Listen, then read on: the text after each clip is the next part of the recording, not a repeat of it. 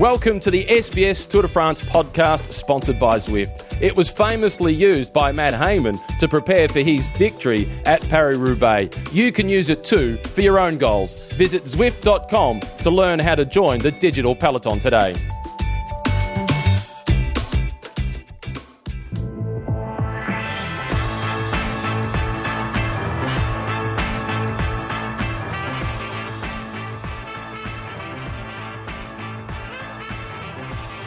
Bonjour, and welcome to the Zwift Tour de France podcast, episode 10. Episode 10 already. It's the last stage before the rest day.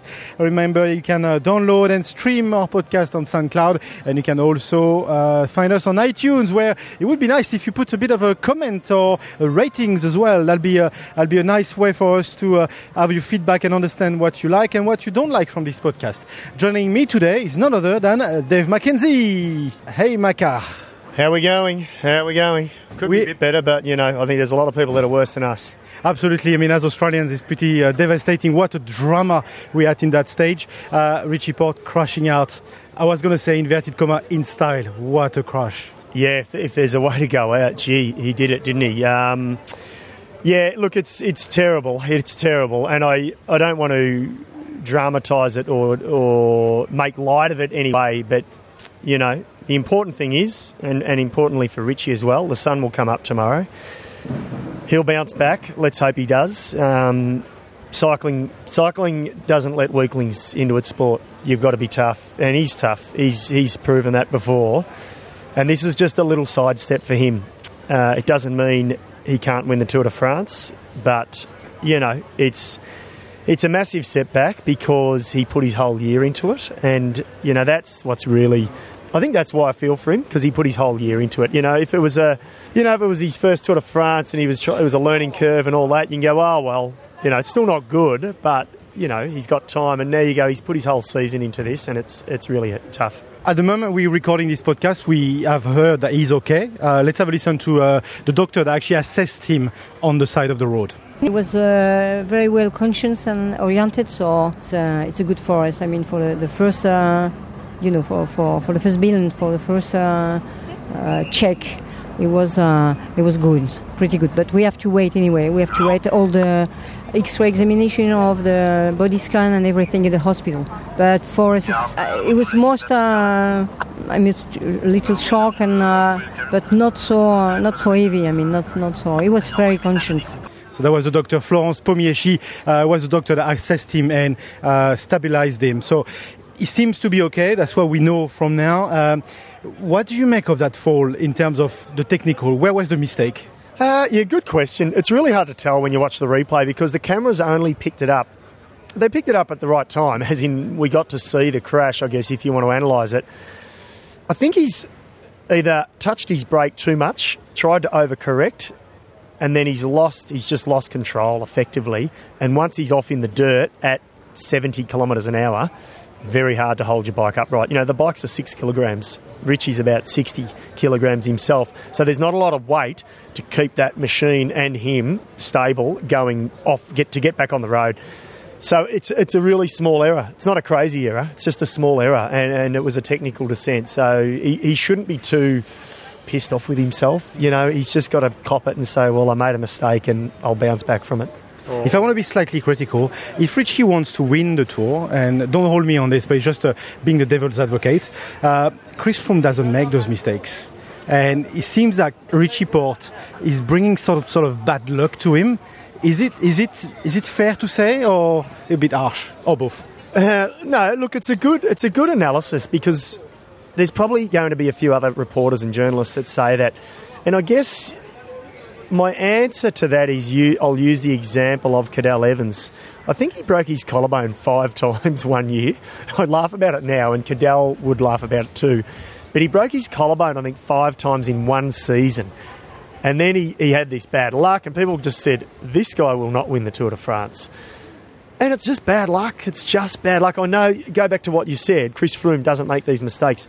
Chris Froome too used to make these mistakes, but he's learnt a lot over the years, and now, yes, he makes less errors. He went off the road 2 days ago, Chris Froome. He's come close a couple of times. He crashed last year. he may have broken his collarbone. It's luck of the draw. It's the roll of a dice sometimes, and the dice didn't roll the right way for Richie. Dan Martin was very, very vocal after, I believe you interviewed him. He said that the organisers got what they wanted, drama. What do you make of this? Or is this just maybe a bit too much? Yeah, look, it's. I like Dan Martin, by the way. I think he's great, and he was so good to talk to all the press pretty much immediately after he crossed the line. I mean, we all swarmed around him, didn't we? Yes, heat of the moment stuff. With what he said, and I don't think he'd retract it. I think he'll say, well, yes, we're in the entertainment industry, and that's what it is, and he knows they don't want to see anyone crash. So it was off the cuff a bit, and I think he can be forgiven for saying it soon after the finish. Let's talk about Christopher Froome now. Chris Froome and this attack from Aru while Froome had a hand up in the air calling for the mechanics to come and help him. It's not very nice from Aru. Christopher Froome as a gentleman. Let's listen to Chris Froome. I didn't actually see that. I was too busy trying to change my bike at that moment and looking for my team car to see where the spare bike was. But that group did ease up in front, and I think that was, again, thanks to Richie. I think Richie said to the other guys, listen, guys, this isn't the moment to attack. What are you doing? And I just want to say thank you to that group and thank you to Richie because, I don't believe that is the way to race at the Tour de France, to take advantage of someone's bad luck like that. But, yeah, again, just want to say thank you to that group for not really taking advantage of that moment. So as I said, Chris Froome, as a gentleman on this, he's saying he hasn't seen anything. I think he's seen everything, but he doesn't really want to comment on it. What do you make on that move? Not the nicest move from a professional cyclist. No, not at all. And look, it's not the first time it's happened, has it? But that one was, to me, it was blatant. And I posed a question to Froome. I said, he attacked under your armpit. Your arm's in the air. And he said, I didn't see it, etc., etc. And I thought he's diverting a little bit. And then I said, listen, as an ex-cyclist, it looked to me like 4 or 5 cyclists, the other guys that were there, refused to work with Aru. That's what it looked like. And he said, well, I'll be asking Aru myself, won't I, when I see him next. So I thought, good. So I actually think he's being legitimately honest, Chris. I think he's saying, I actually didn't really pay attention. My mechanical was happening. And he would have been a bit anxious because of his mechanical. They're going up the last climb of the day. He would have been anxious. So I think, I reckon... let's get our cameras around next time he sees Aru on the start line. It'll be interesting to see. Absolutely. A strange victory as well because the winner of the stage, Uran, didn't know he won until he went to doping, and then someone told him after doping that he actually won that stage. That's incredible. That's crazy. And I'll tell a little secret. I didn't know either for about 10 minutes because the thing is, for the people who don't understand, most of the time we have to run out, don't we, before they actually cross the finish line. And a lot of the times there's no monitors for us to see. So we see right up until, that stage we saw right up until a kilometre to go. And then I heard the French fans go crazy. So I'm thinking, Warren Barguil has won. And then he didn't win. Uran won. And of all the day's happenings, a lot of the attention was lost on him. So I feel a little bit for Uran. I mean, he'll celebrate anyway, and his team will. But, yeah, he probably deserved a bit more. And last thing, Demar is out. He's been outside the time difference. That's a massive blow for the French audience. Again, I'm French. It's a bit biased, but what the heck is my podcast? Yeah, good on you. I'll get you in a headlock later. But Demar out. That's quite devastating news for the French public, I guess, because they do like Demar. Yeah, look, it's twofold, and I guess if I'll be really honest, but I don't even actually mean this. It's good news for Michael Matthews, and in the context of just the brutality of competitive sport. Matthews won't. He'll sleep well, now that Demar is out. However, I agree totally with you. I think the French have been screaming out for some new heroes, and they're there. They've been coming through, and Demar is one of those. And it would have been great to see him fight for that green jersey all the way to Paris, even if he didn't win it. It would have been just good to have him there. And because we want a French winner. We need a French winner of the Tour de France, and we want to see a French winner of the green jersey. And Demar is the man that can do it. But it just showed how tough yesterday's stage was. Okay, one last thought. Where to from now? Because, of course, in Australia we lost our biggest polarizing interest, I would say. Where should we look at now? Well, Well, for us, I'll say with SBS, 100% now we will zone in and focus a lot on Michael Matthews. You know, that's a huge competition. It's the second biggest competition, really, arguably. And, you know, he's in a big position now to try and go for that. He'll have his work cut out with Marcel Kittel, so we'll follow that. And then, of course, I think the Australians for us, you know, the opportunists. But the GC battle, it's not done. You know, you can't think that Chris Froome's got plain sailing. Yes, if everything goes well for him, he has. But we saw what happened yesterday. So the race isn't over. And he's lost Geraint Thomas as well. Yeah, that's right. They're a man down, a strong man down. So it's been a tough couple of days for them. It's been a tough week. I mean, look at the controversy with Ulrich. Seems a century ago. It was only a few days ago. I know. It's, you know, that was way back in Dusseldorf, and then we have Sagan Cavendish, and then there's a couple of things, and then what happened yesterday with Richie Porte, Dan Martin, the crashes, Fabio Aru. There's always drama. It is a storybook drama, isn't it? I will take a short break. Straight after that, we'll talk to the neutral service and what are they doing on the tour, and to understand how many wheels they've got, how many bikes. We'll talk to someone from the neutral service car. Thanks, Dev. We'll take a short break and then we'll see you as well, because we have to talk about the race day and what's happening on the race day straight after this. Yeah, I need a coffee. Absolutely. Don't go anywhere. Zwift is an indoor cycling platform where you can connect with a global community of cyclists at any time.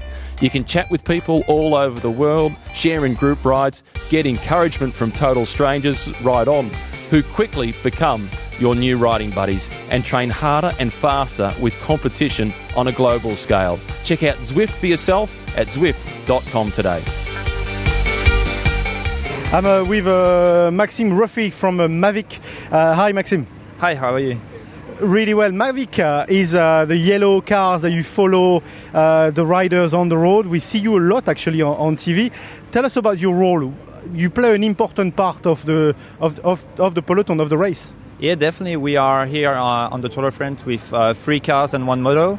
So we've got 2 cars and 1 moto before the peloton, in front of the peloton, and 1 at the back. So for us, we've got a lot of work, especially it will start today when it's pretty hilly and a lot of climbs. And so we cover the riders when there is a small gap. So usually we take the breakaway when it's about like 20 seconds.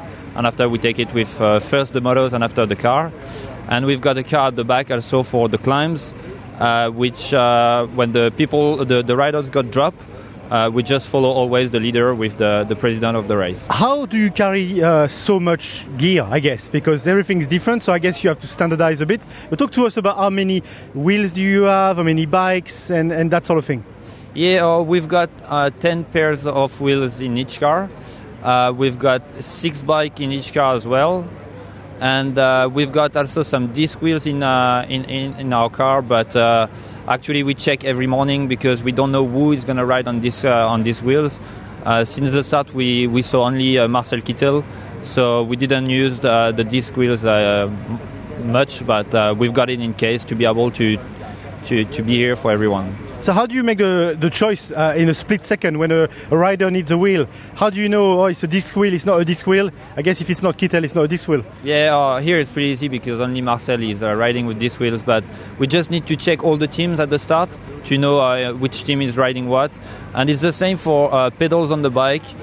We've got on our bike all the pedals that are in the peloton, Luke, Speedplay, Shimano, and 1 rider is with Time.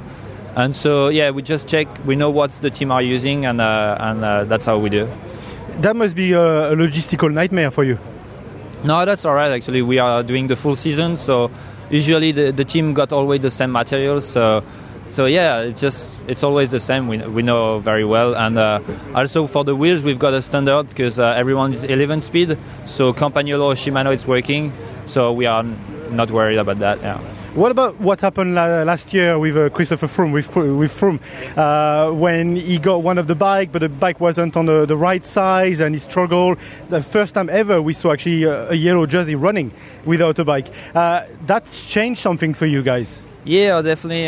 The thing is, I'm talking. I mean, It wasn't me. I was behind the breakaway, so I wasn't the mechanician at the back. So I just saw it on TV, like you guys. But the thing is, it was at 3K to the finish. Chris broke his bike, so the mechanic just gave the biggest bike we had, so it was a large one.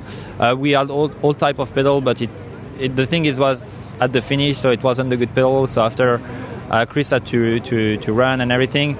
So for sure we changed a little bit how we work. So now we've got 6 bikes on the car, and we made something a dropper post on each bike, which can cover 2 sizes, and we take the measure of all the leaders of the race, so we can help all the leaders, and also the other one, as you can adjust it with a dropper post, so pretty easily.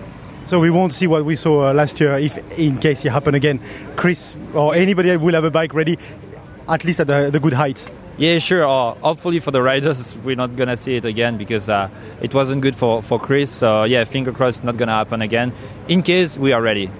How long has Mavic been associated with the Tour de France?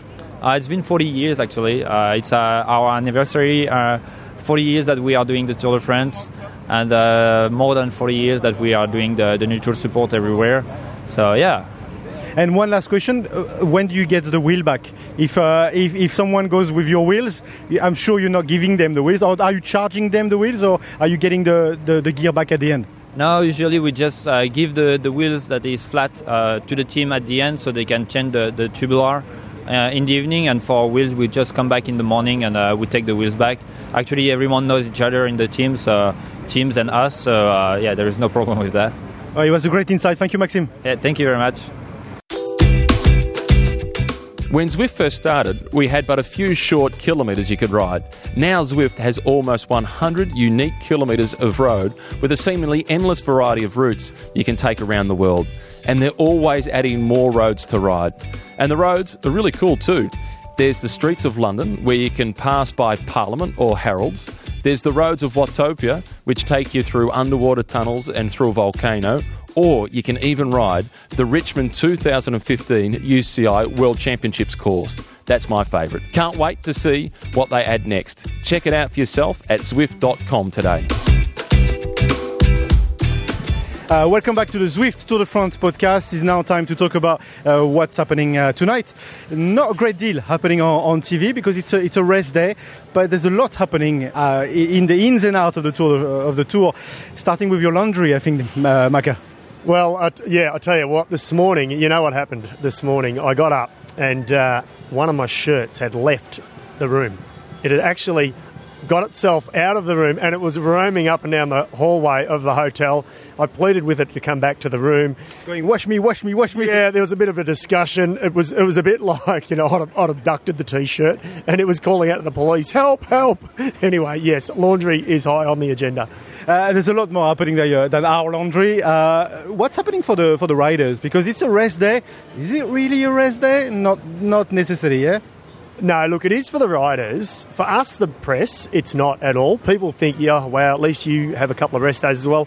The rest days for a lot of years are actually harder for us, and I'll tell you why. It's because we might need to go and do, say, 3 or 4 press conferences. So let's say Sky, BMC, Orica, and maybe the team of Alberto Contador.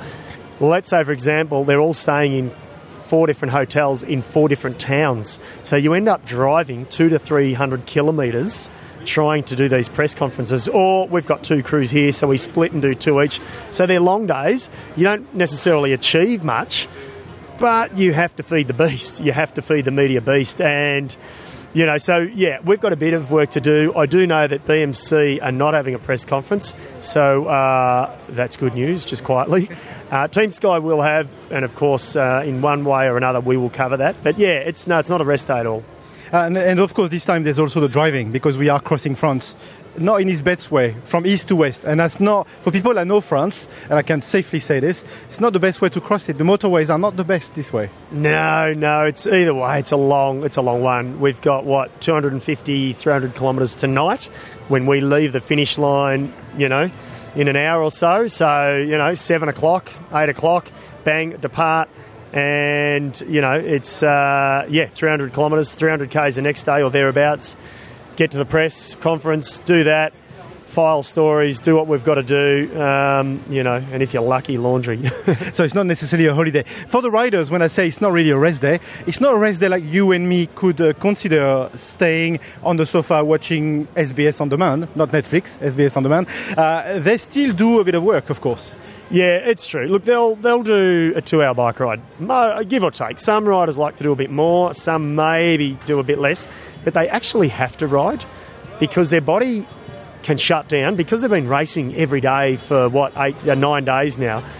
It's quite easy for their bodies. They're so used to racing, they actually need to keep it ticking over. They'll get a good 1 hour massage. They'll probably have a sleep in. They won't be up early. They'll sleep in. They'll go at a really casual hour, pro hours as we call them, 11 a.m. or something like that, 2 hours, lunch, massages in the afternoon. But everyone in the team they're less rushed. So the soigneurs aren't rushed trying to get all the massages done before dinner. The mechanics are a little bit relaxed. They can sort of tweak the bikes, make sure they're, triple check them, I guess, instead of double checking them. So it's just all those things, everyone rebooting, for the next phase of the race. How much are they looking forward to the rest day, do you think? Oh, massively. Look, more than us? Yeah, I think so, or as much. I mean, I rode one Grand Tour, and it was only one rest day when through my era.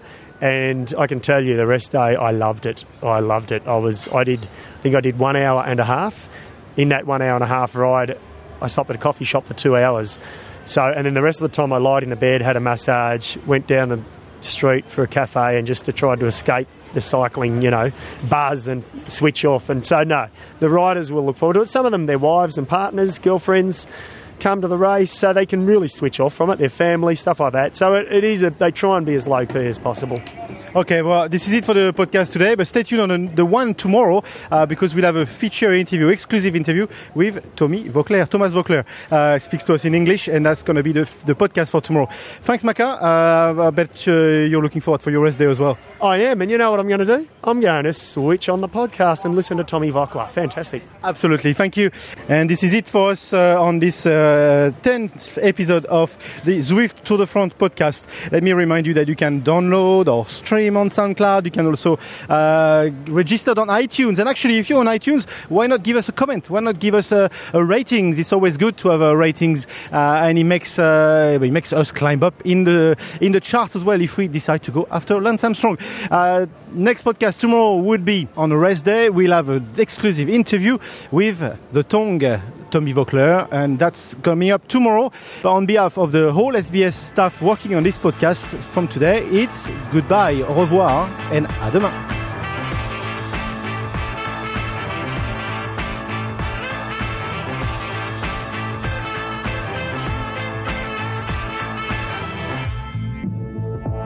Thanks to Zwift for sponsoring the SBS Tour de France podcast every day of the 2017 Tour de France. You can ride and listen to this podcast by joining SBS Group Rides on Zwift.